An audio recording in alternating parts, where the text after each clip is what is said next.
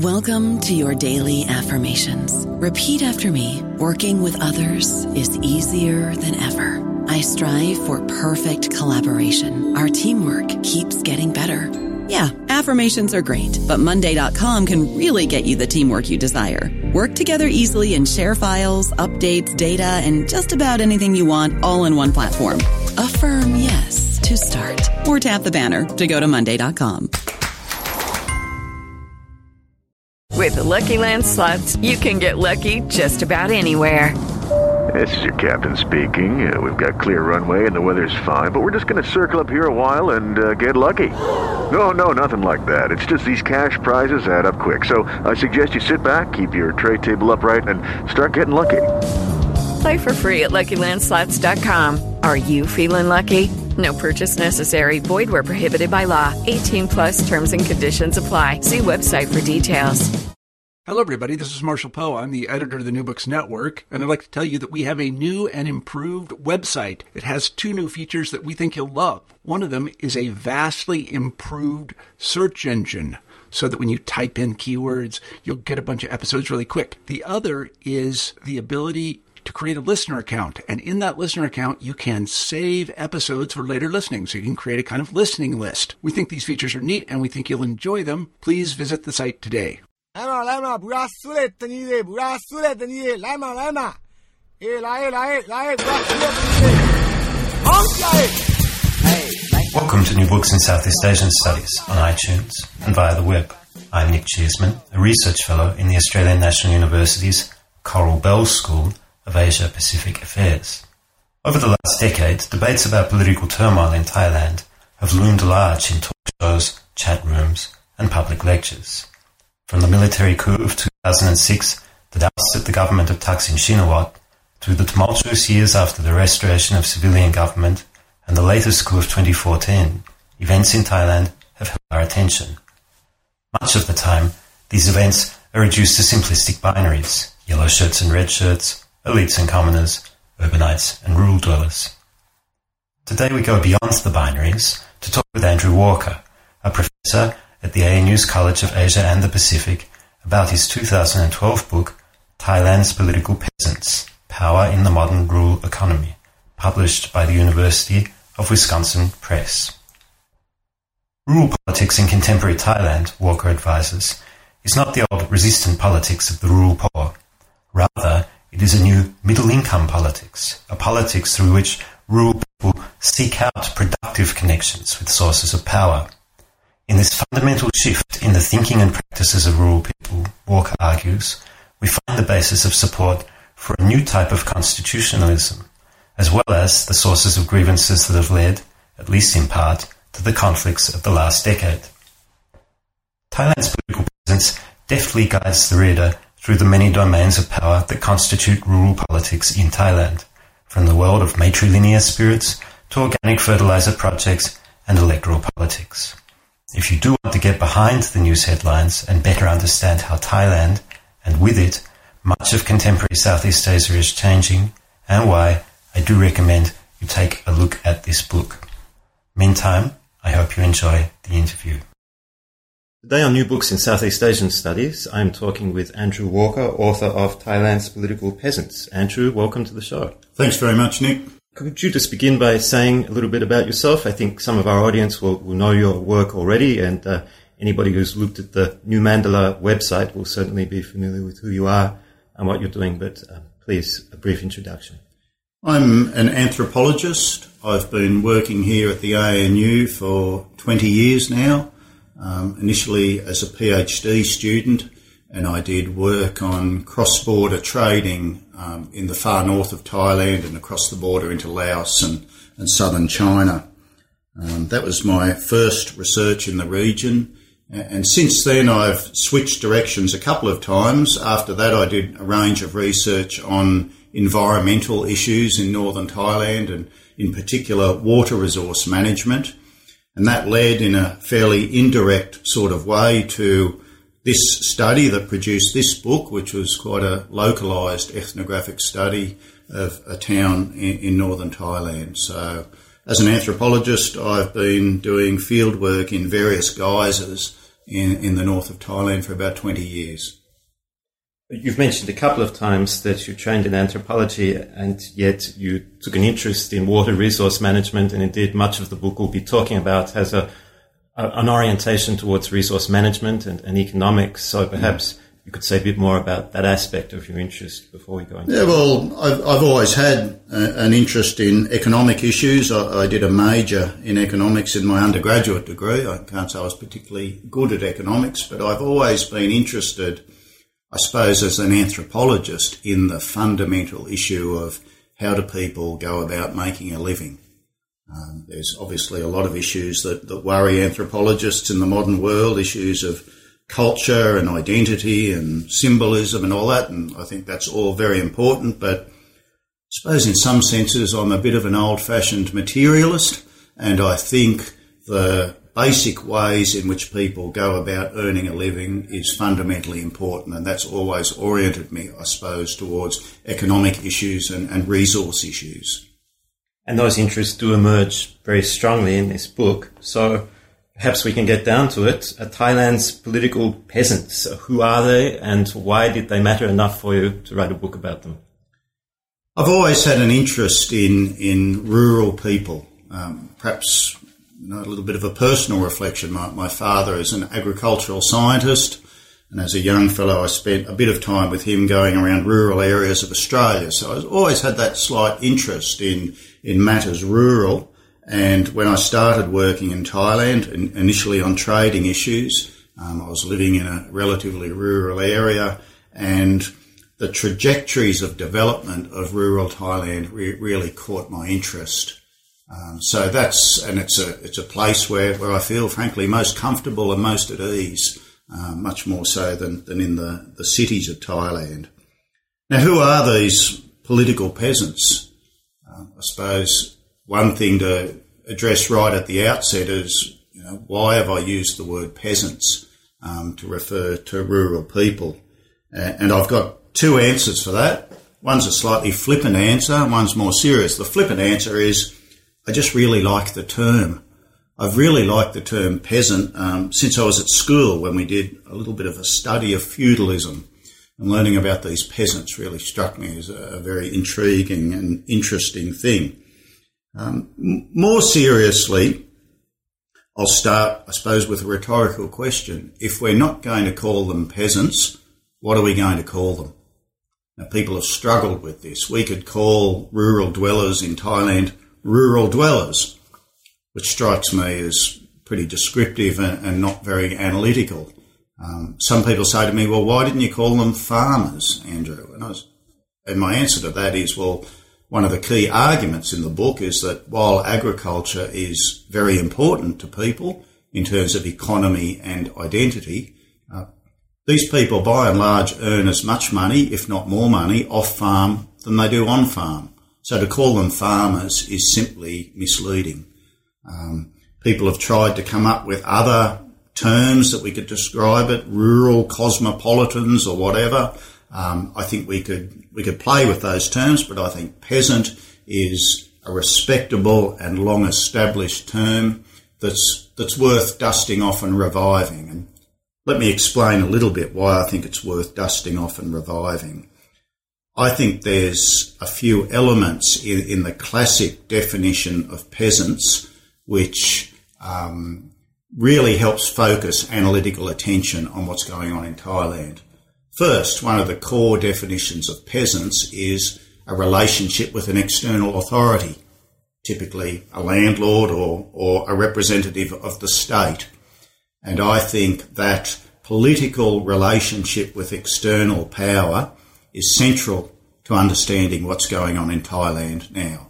As I'll talk about later, I think it's a very different relationship to the classic relationships peasants have with the state, but the fact that the relationship's there, I think, is crucially important. And there's other issues in the definition of peasant, a focus on the household as a key institution for coordinating resource allocation and labour allocation and pooling resources and consumption. I still think that's very relevant. The importance of the local community as a point of reference, I think that remains important, though, as I talk about in the book, ways that are very different. So in a sense, I think some of those key elements of how we've talked about peasants remain important, even though they've now changed and have different meanings to what they did in the past.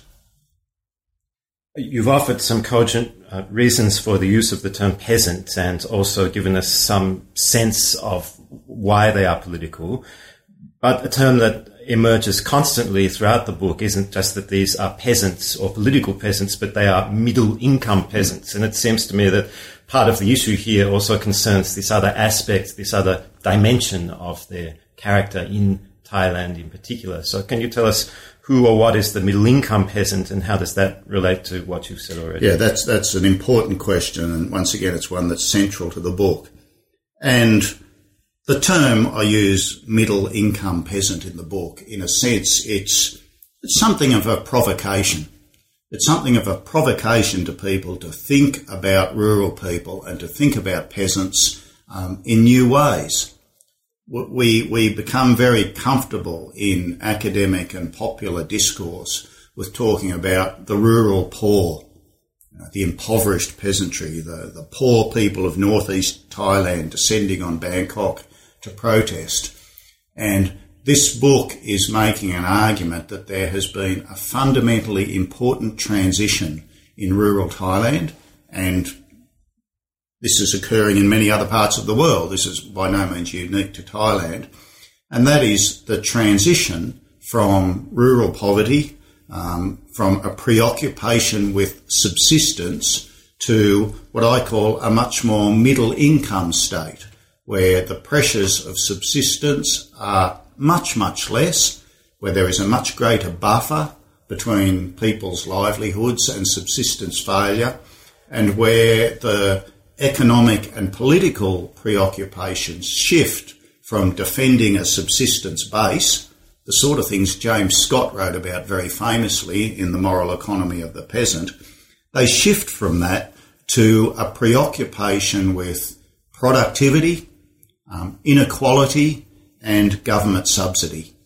So in a sense, I wouldn't want to get into a prolonged argument with people about the sociological or statistical legitimacy of the term middle-income peasant. I'm using the term to point to the fact that there's been a shift in the core economic and political dynamic in rural Thailand. There's one other term that you bring up in the introduction. It's not your term, but it's also important to this story. And before we get into the village, which I think I'd like to do soon, I'd also like to mention this term briefly, and that's Chatterjee's political society. Yeah. Can you explain why that term also matters for this book and for your discussion of rural politics in Thailand? Yeah, a really, really important term and a really, I think, useful conceptual contribution by Partha Chatterjee, and a complex contribution. So let me try to simplify it a little here. I think one of the key contrasts that Chatterjee's work draws is between civil society and political society. Now, I took up that distinction because a lot of the discussion of rural politics in Thailand and other parts of Southeast Asia has been preoccupied with civil society, with formal associations, with non-government organisations, with the Forum of the Poor and other groups like that in Thailand. And my experience working in rural northern Thailand was that at a local level, these civil society organisations weren't particularly relevant. And I'd also say that the agendas they pursued didn't really very well represent the livelihood interests of people in rural Thailand. So I got interested in a different type of politics, and that is a much more grassroots style of politics. And picking up on Chatterjee's work, it's a style of politics characterised by all sorts of informal, sometimes illegitimate, sometimes what we might call corrupt interactions between local people and agents of the state. So I saw that as the key new locus of political power in rural Thailand, this informal network of interaction between rural people and agents of the state. And borrowing from Chatterjee, borrowing that term political society, I've used that to describe this particular sphere. You have a great deal more to say in the introduction of the book about these aspects of your research, and also about the notion of power, which is central to the book. But maybe before we keep delving into the conceptual side, tell us a bit about where you did your work and perhaps offer some illustrations of some of the points you've already made through remarks on the village and its life. Yes, well, I came across the village that in the book I call Barntium pretty much by accident. I mentioned before that I spent a few years working on environmental and resource management projects in northern Thailand, and I had some collaboration with the Royal Project Foundation in Thailand. And one of their field stations was located on a mountain top in a district in Chiang Mai province, and I remember one day standing on that mountain top and looking down into the valley to the west and seeing that there was a small district and a number of villages there, and I thought, what a wonderful looking place. And indeed, a little bit later, I went there, drove down there, and I thought, I'd really like to do some research here. So there wasn't a lot of scientific basis to my site or case study selection, Nick. It was very much an accidental arriving at the place. And I initially went to the village that I've called Barntium to look at water resource management. I was really interested in the issue of how irrigation systems operate in the dry season when there's water shortages, how they share and allocate water. As it happened, I arrived in the dry season of 2002-2003 to flooding. It was the wettest dry season in northern Thailand in many, many years. So my idea for research on that particular issue evaporated, so to speak, and I became interested in the problems of garlic cultivation. These farmers cultivate garlic. Listeners who grow a bit of garlic themselves will know that garlic doesn't like a lot of water, and heavy rain in the dry season is disaster for garlic. And that led me into a study of the economics of the village, how people managed their livelihoods in the village. And then a few years later, there was another accident in Thailand, a very bad accident, the coup in 2006 against Thaksin Shinawatra, really focused my attention on issues of politics and how these rural people, many of whom were Thaksin supporters, connected to and engaged with the broader state and political system.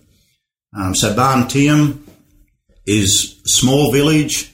It's in a relatively narrow valley in the north of Thailand in Chiang Mai province, with a lovely river running down through the middle of the valley, with paddy fields along the river, very common northern Thai settlement pattern.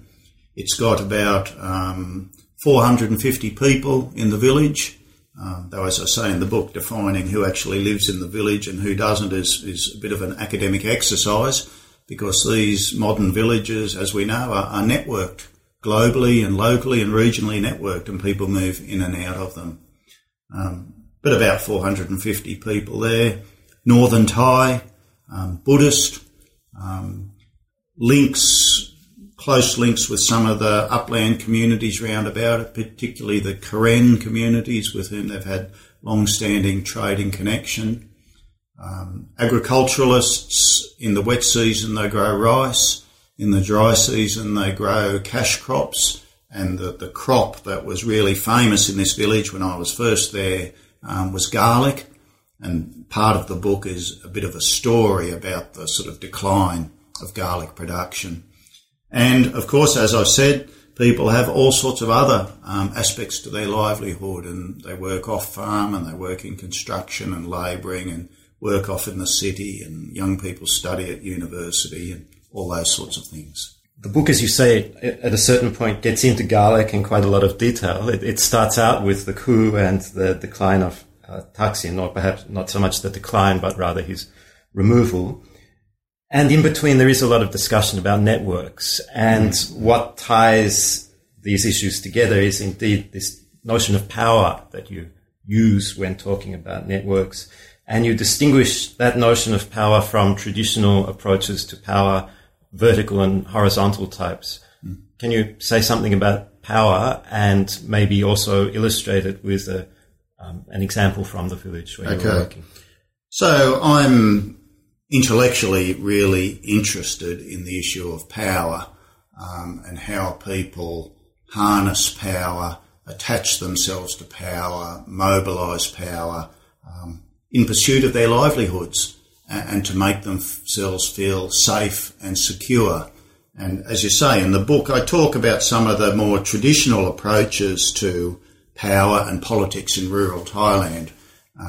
The classic paradigm from the 50s and 60s talked in terms of patron-client relations, where, to put things a little bit crudely, power lay with the patron, and they would mobilise clients around them who would help serve the interests of the patron, and the patron in return would provide protection for the clients. I say that's a classic paradigm. It's a bit outdated, but I don't think we should throw it out. I think there's still a lot to be learned from that sort of approach. Another approach that became influential, especially given the political polarisation in the 1970s, was a classic class study, where we had notions of class struggle in rural Thailand, and rather than focusing on those vertical patron-client linkages, this approach focused on horizontal linkages. Once again, I think in terms of some of the basic rural-urban inequalities and some of the dynamics of that inequality, focusing on some of those horizontal cleavages is also interesting. But in the book, one of the things I tried to do is to introduce an approach to power that I suppose has a somewhat indigenous inflection about it. My starting point for analysis of power here is not in the work of Max Weber or Karl Marx or, Western social theory, but in looking at some of the ways in which people in the village attach themselves to power, or attach power to them. Many of you are familiar in Thailand, other parts of Southeast Asia. For example, people will tattoo themselves to protect themselves, to quite literally imbue themselves with power. I became very interested in the way people use string in ritual contexts to create quite literal networks through which power, potency, merit, influence flows. And for a long time, in fact, until a publisher talked me out of it, my title for this book was String.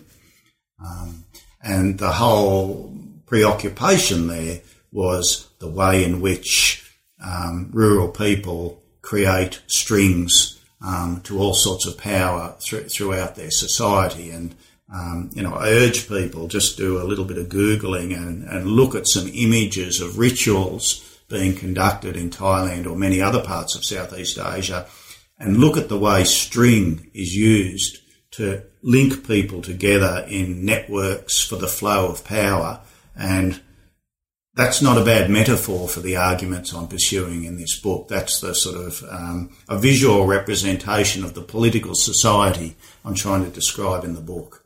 You track power across 4 domains: the spirit world, the state, the market, and the community. And these domains are also spread over the central chapters of the book. So maybe we can take them one at a time. Yep. You've introduced string, and indeed, to my mind, that immediately represents ritual and religious and spiritual activity. And hence, let's begin with the spirit world, which is, in fact, the first chapter covering these domains. Why start with the spirit world, and what was in it that mattered so much for this problem of politics? Once again, this was a bit of a result of an accidental turn in my research. The house where I stayed, there was the elder mother, the grandmother, and her daughter, a woman of about my age, who had originally invited me to stay in the house. And one day I was just sitting there in the evening and I heard them talking, and I realised they were talking about the very famous Hibuya, the matrilineal spirits in northern Thailand, which have been written about by anthropologists a great deal in decades past. And I came to realise through talking to them that, in fact, I was staying in one of the houses that housed a lineage spirit, one of the key spirits in these matrilineal lineage systems. And that led me to ask and find out a lot more about it. And what I discovered is that the landscape in this village, and this is very typical of Thailand, is simply crowded with sources of spiritual power. And you can see this if you go to Thailand. There are spirit shrines everywhere. And everything people do, even in the very modern so-called secular world, people pay attention to these spirits. Sometimes it might be very brief, but if people are sitting down in the forest to have a meal on a trip, they'll tip a little bit of whiskey into the ground as an offering to the spirit. At the beginning of the harvest of the agricultural year, they'll make offerings to the spirits of the irrigation weir, the fields. So I became very interested in the ways in which people try to connect their lives, their hopes, their aspirations, simple things like applying for a job or going to study or buying a new car, with this spirit world. And to me, what we were seeing here is people bringing spiritual power into their own personal networks of power. And I talk in the chapter about a number of different ways people do that, focusing on the woman who was my host when I stayed in the village, and some of the strategies she used quite creatively, sometimes to sort of, in a sense, claim spirits as part of her personal political network. Give an example, because you were involved in one or two of these stories, and they are evocative of what you're describing. Yeah. Well, I suppose one example, just let me tell a bit of a story. The woman I lived with got a job away from the village in southern Thailand as a housekeeper, and went away. And in a very practical sense, before she went away, she would always make offerings to the spirits in the house and the spirits round about. But there was an interesting story, and I won't go into the anthropological complexities of it. But the house she was living in and the house that I was staying in was in fact the house of her father. So the spirit that lived in that house wasn't her matrilineal spirit.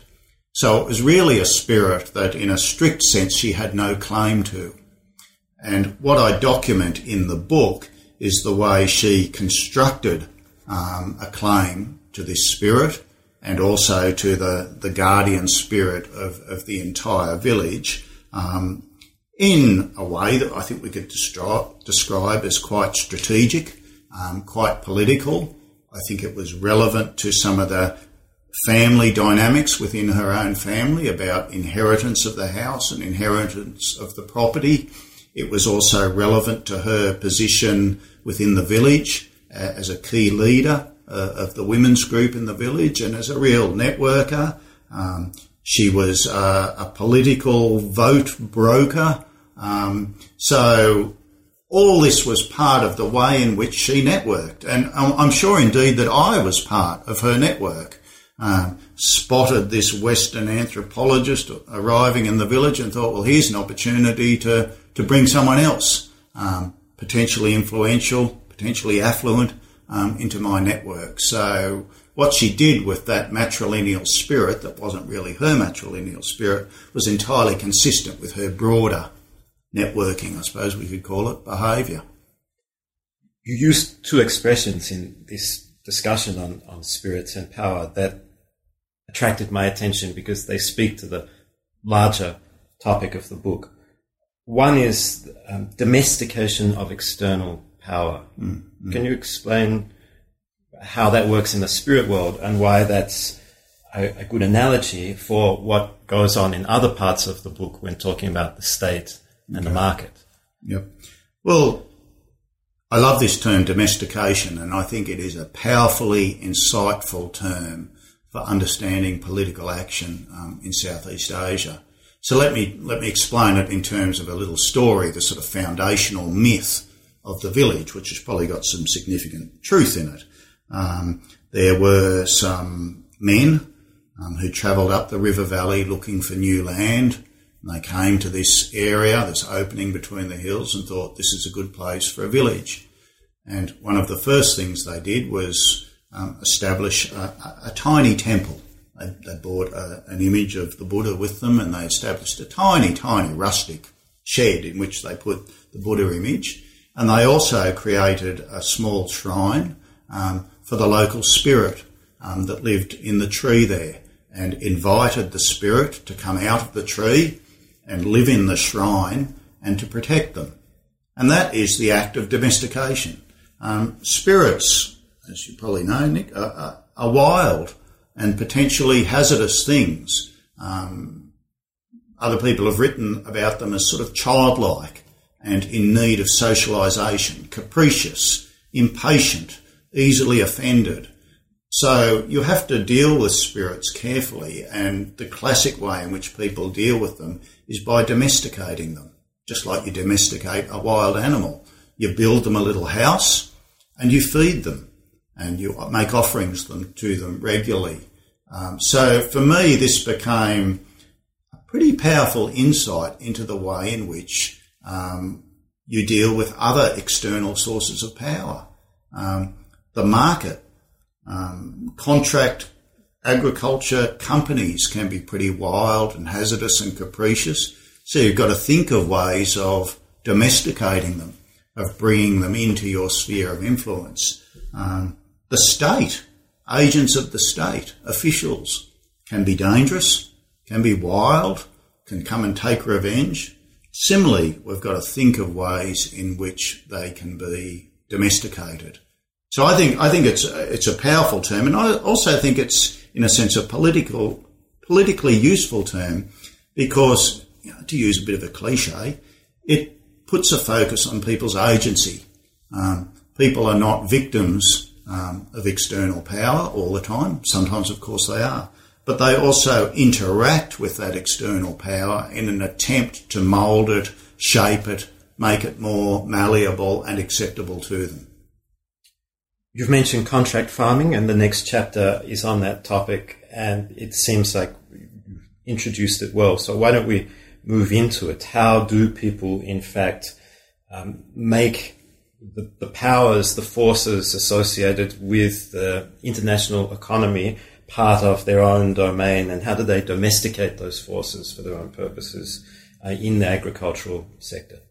Well, it's difficult, and it's a work in progress. And in the book, I document a relatively early phase in that work in progress. Of course, contract farming has a pretty bad reputation. It's often seen as amounting to the virtual proletarianisation of rural people, where they simply become wage labourers for capitalist agricultural firms. My experience leads to a somewhat more sympathetic approach in the book, and it's based on an economic observation that one of the chronic problems with the economy of the village is a lack of capital. There's simply insufficient capital to invest in more productive areas of activity. And the contracting companies respond to that need by providing, for the time being, relatively low-risk capital. Now, this is a hazardous venture for farmers to enter into, because you're potentially entering into relations of dependency and exploitation. So how do farmers manage that? And I talk of a few ways they try to manage and domesticate this quite wild economy. Start off with some really basic things. They incorporate the agents of these companies into their social networks. They, just like with a spirit, they feed them. They drink with them. They talk to them. They give them kinship names. They call them older brother or younger brother. So there is that act of socialisation and domestication. They judge them and make it clear that they're imposing certain values on them. People have values about the appropriate way to behave, about reliability, about trust, about provision of information. And they make it clear to those agents of companies that there's some expectation that those values will be met. And if they're not met, I document one case of where people might be threatened or subject to violence. And also, there's something in the favour of the farmers in this environment in Thailand at the moment. This, I think, is perhaps quite historically specific, is there are a lot of these contracting companies looking for farmers to grow crops. So I suppose with economic growth in Thailand, with urbanisation, there's a lot of demand for high quality vegetable crops, and there are a lot of companies out there looking for farmers to do business with. So in a sense, at the moment, the balance of power is not as unequal as it might be, and farmers have been able to benefit from this, and I talk about some of those ways in which they've been able to do that in the book. You've mentioned already some of the work by scholars of everyday politics, Scott, Ben Kerkvliet in Vietnam, also is mentioned in the book. And you distinguish the response of Thailand's political peasants, as you see them, from the earlier responses of peasants or responses of peasants in other places that those scholars are describing. The distinction you make is between a nostalgic response as against an experimental response. So in what way are the political peasants in Thailand experimenting? And again, how does this go to the larger discussion in the book? So, and I write about this specifically in the context of contract farming. And if you look at the enormously important and influential work of James Scott, I disagree with Scott on some points, but let me make it clear, I think this is foundational work, and I think our points of disagreement are really, I'm just talking about a different context and a different time to what he was talking about. But if you look at his moral economy of the peasant, and also his very relevant in this context, weapons of the weak, you'll see that the moral economy peasants are drawing on, that he describes, in a sense, is a backward-looking one. It's looking back to a pre-capitalist era of relatively benign patron-client relations, and it's making calls and demands and protests based on that backward-looking one. What I'm saying in my book is that the political response of the peasants in Van Tiem to contract farming, it draws on some of those nostalgic idioms. The patrons have got to look after us, the company's got to look after us. It certainly draws on them. But by and large, it's a much more experimental orientation in terms of trying out different ways in which farmers can achieve higher productivity. Farmers realise that growing rice, growing traditional crops, is really not going to lift their living standards to meet the aspirations that they now have, to educate their children in Chiang Mai, to buy mobile phones, to buy cars, and they experiment actively and explicitly. They try different crops. They plant a main crop but a couple of supplementary crops.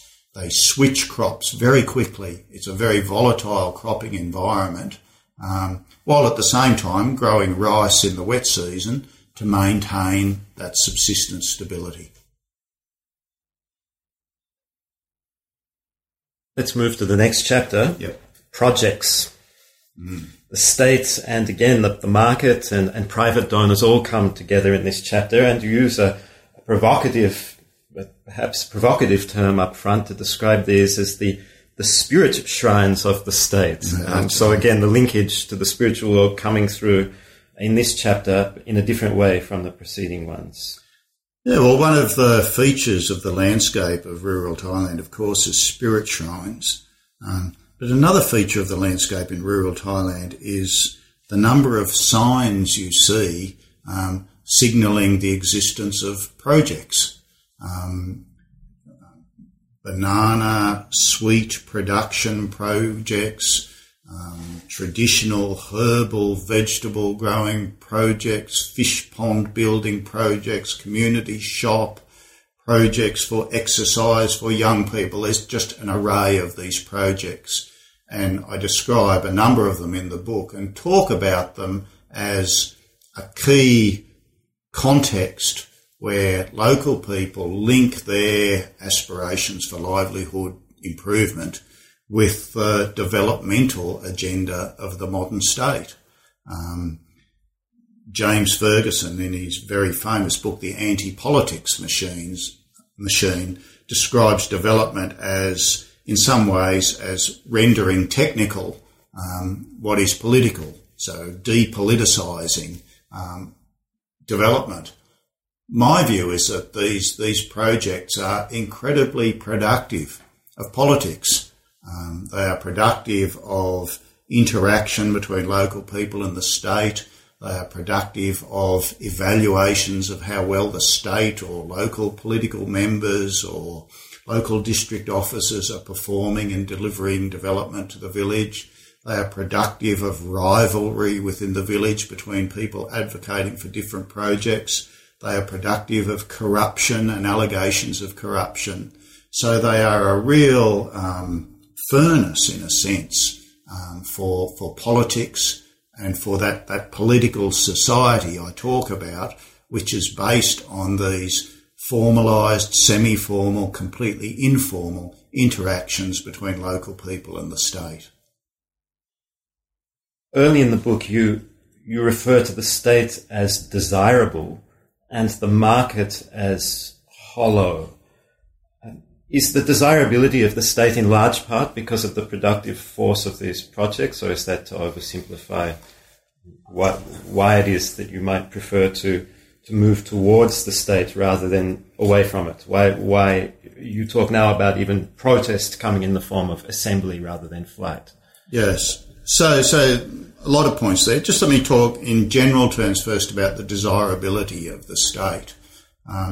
I've talked about earlier the transition in rural Thailand from a preoccupation with subsistence to a preoccupation with productivity.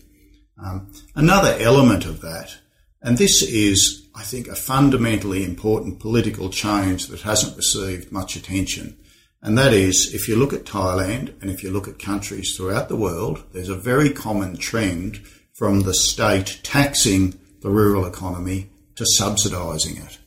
And that's one of the important contextual trends that I try to frame this book within.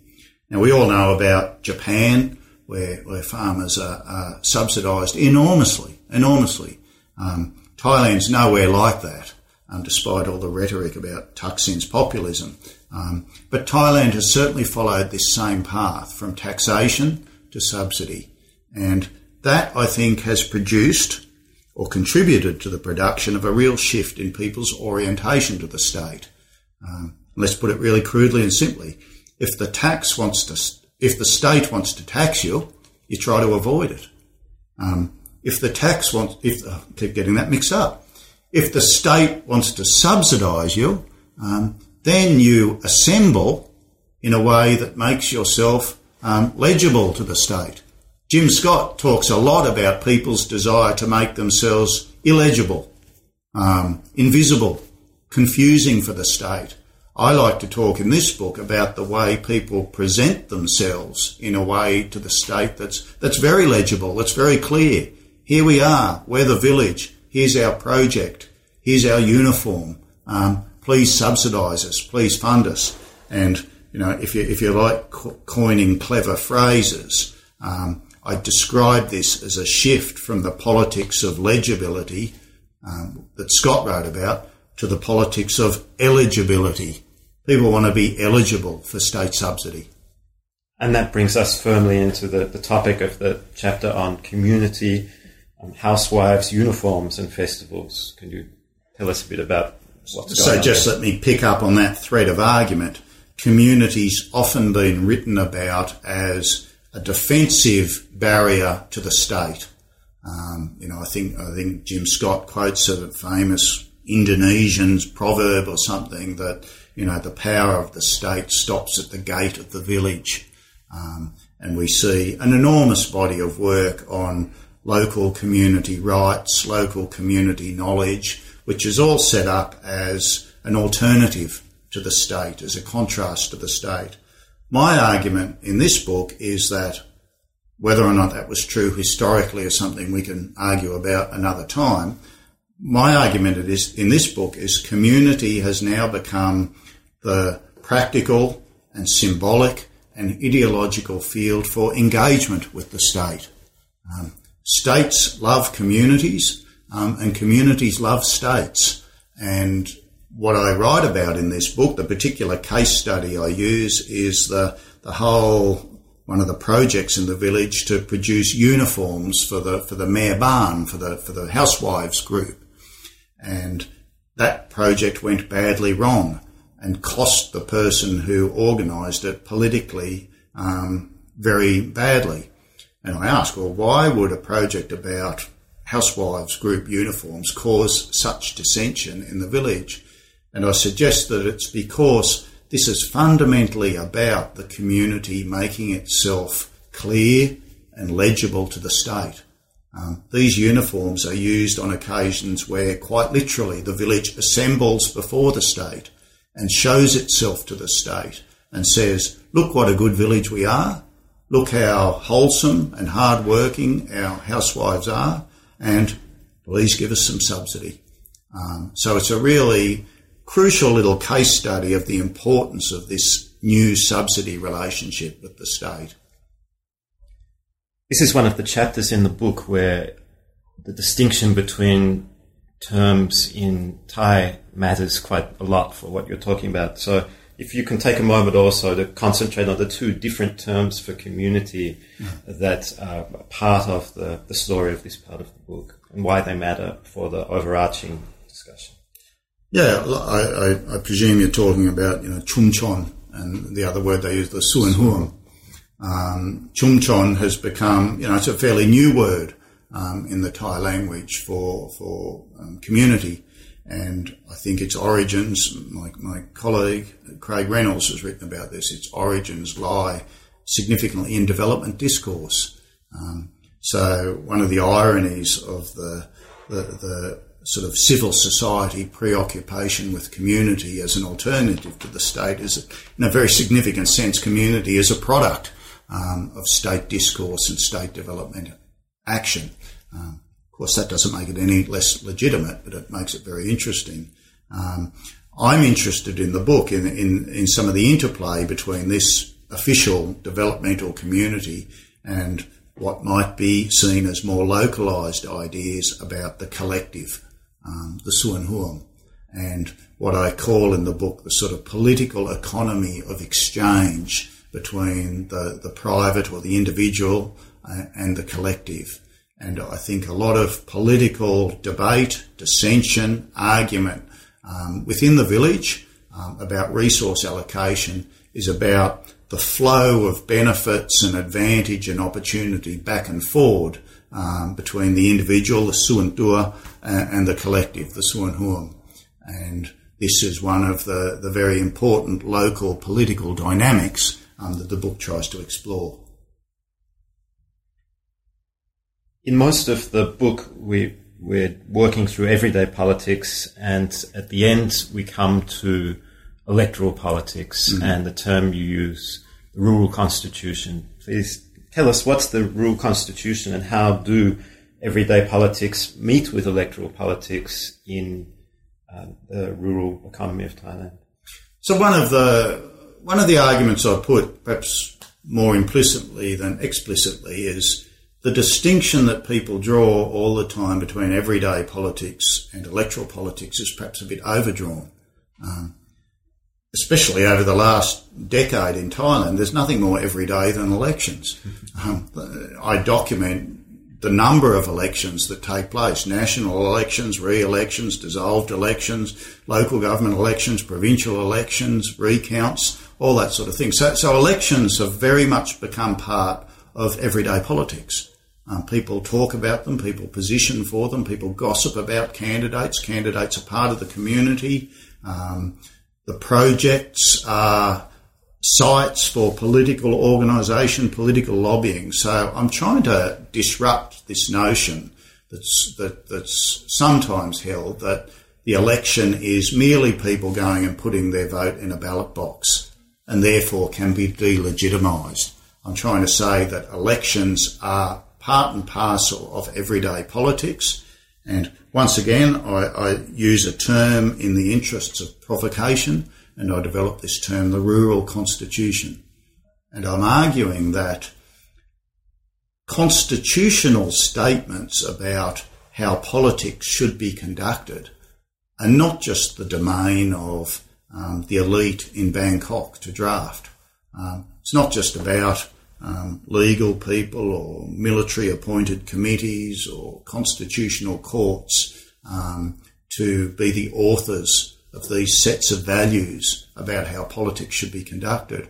There is a rich, informal, undocumented set of values, set of ideas, set of precepts about how politics should be conducted, and I call that the rural constitution.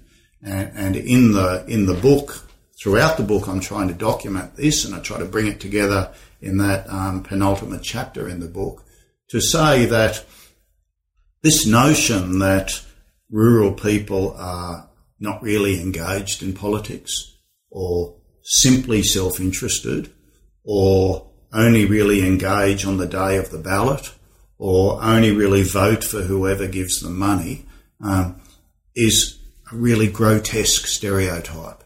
And I can't emphasise that enough. If there's a feeling of passion in this book that inspired it, it's to challenge the grotesque stereotypes of the vote-selling peasant of Thailand.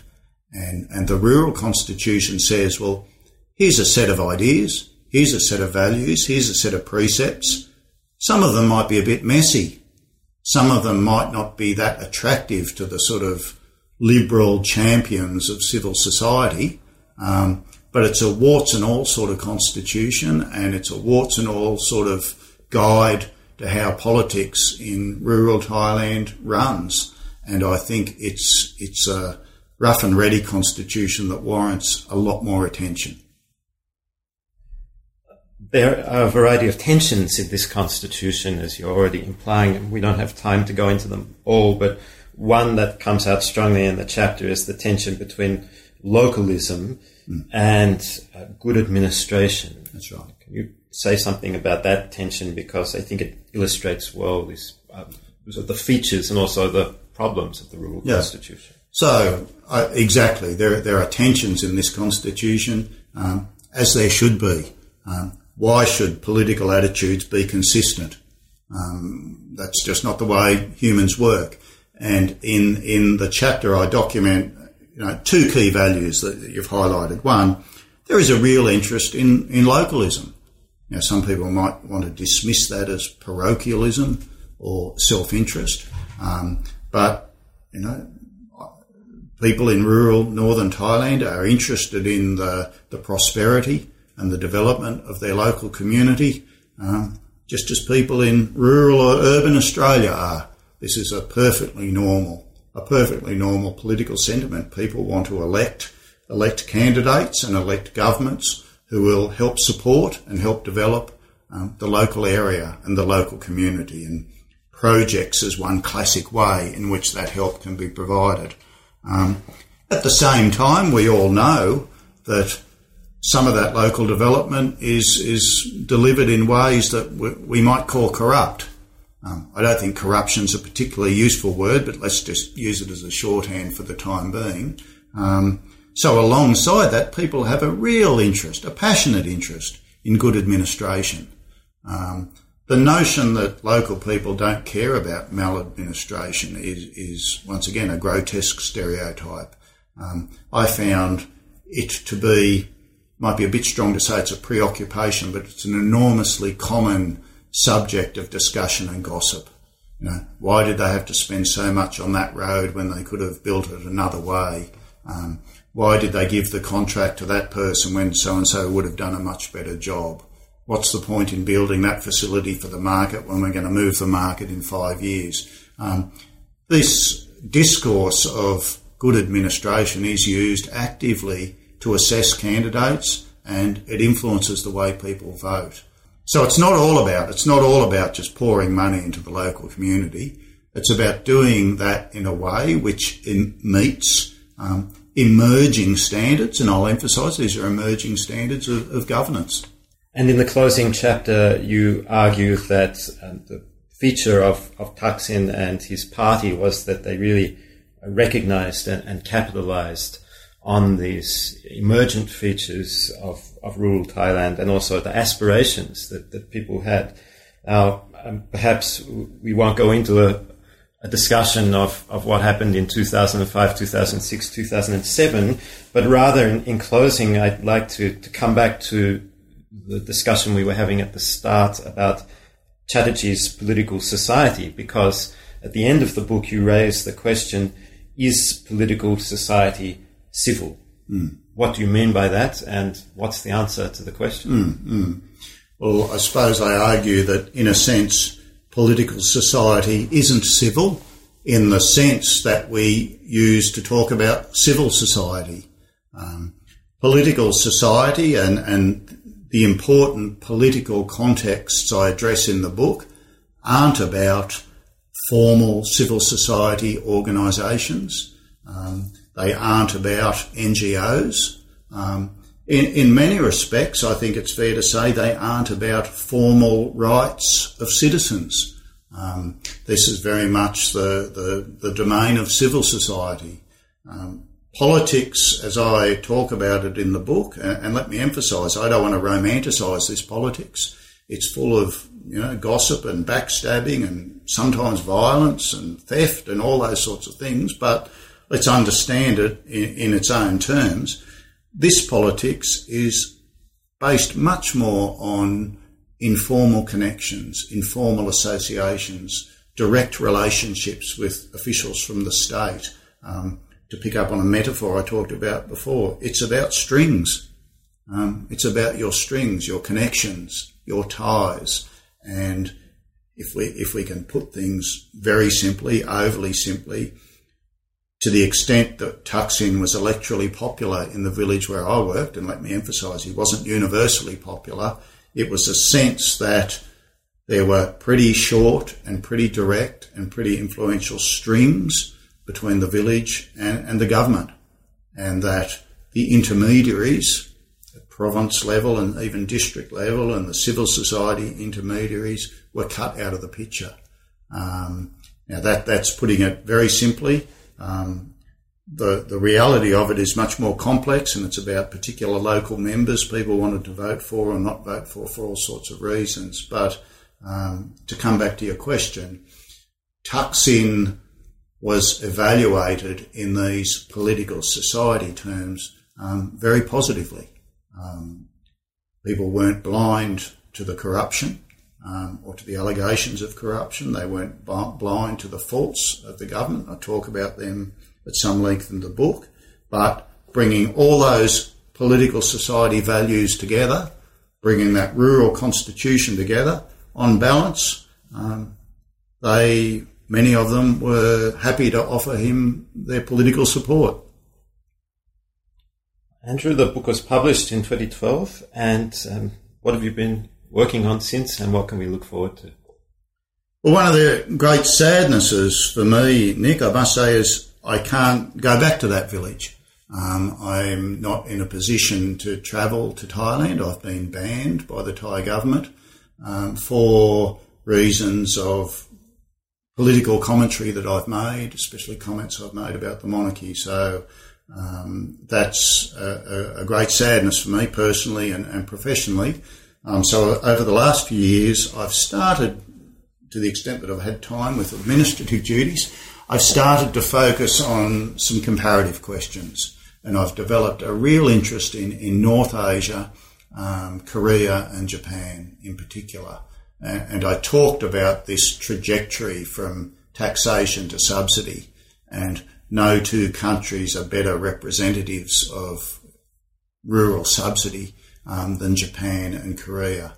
And I'm really fascinated in looking at the ways in which they've achieved, in a sense, a rural transformation with a small and highly subsidised rural sector that by and large is the subject of a political consensus. There's not a lot of political challenge to that rural agreement they have in those countries.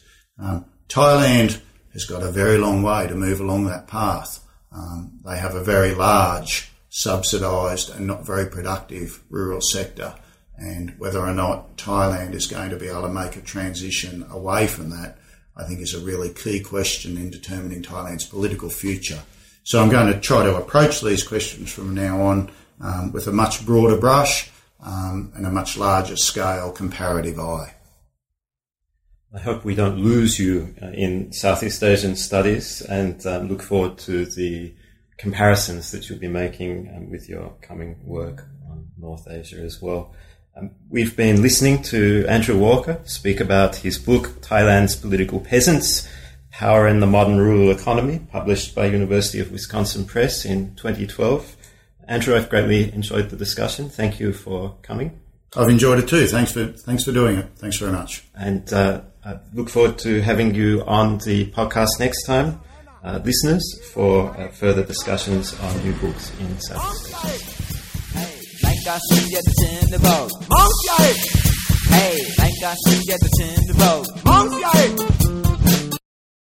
With the Lucky Land Slots, you can get lucky just about anywhere. This is your captain speaking. We've got clear runway and the weather's fine, but we're just going to circle up here a while and get lucky. No, nothing like that. It's just these cash prizes add up quick. So I suggest you sit back, keep your tray table upright, and start getting lucky. Play for free at LuckyLandSlots.com. Are you feeling lucky? No purchase necessary. Void where prohibited by law. 18+ terms and conditions apply. See website for details.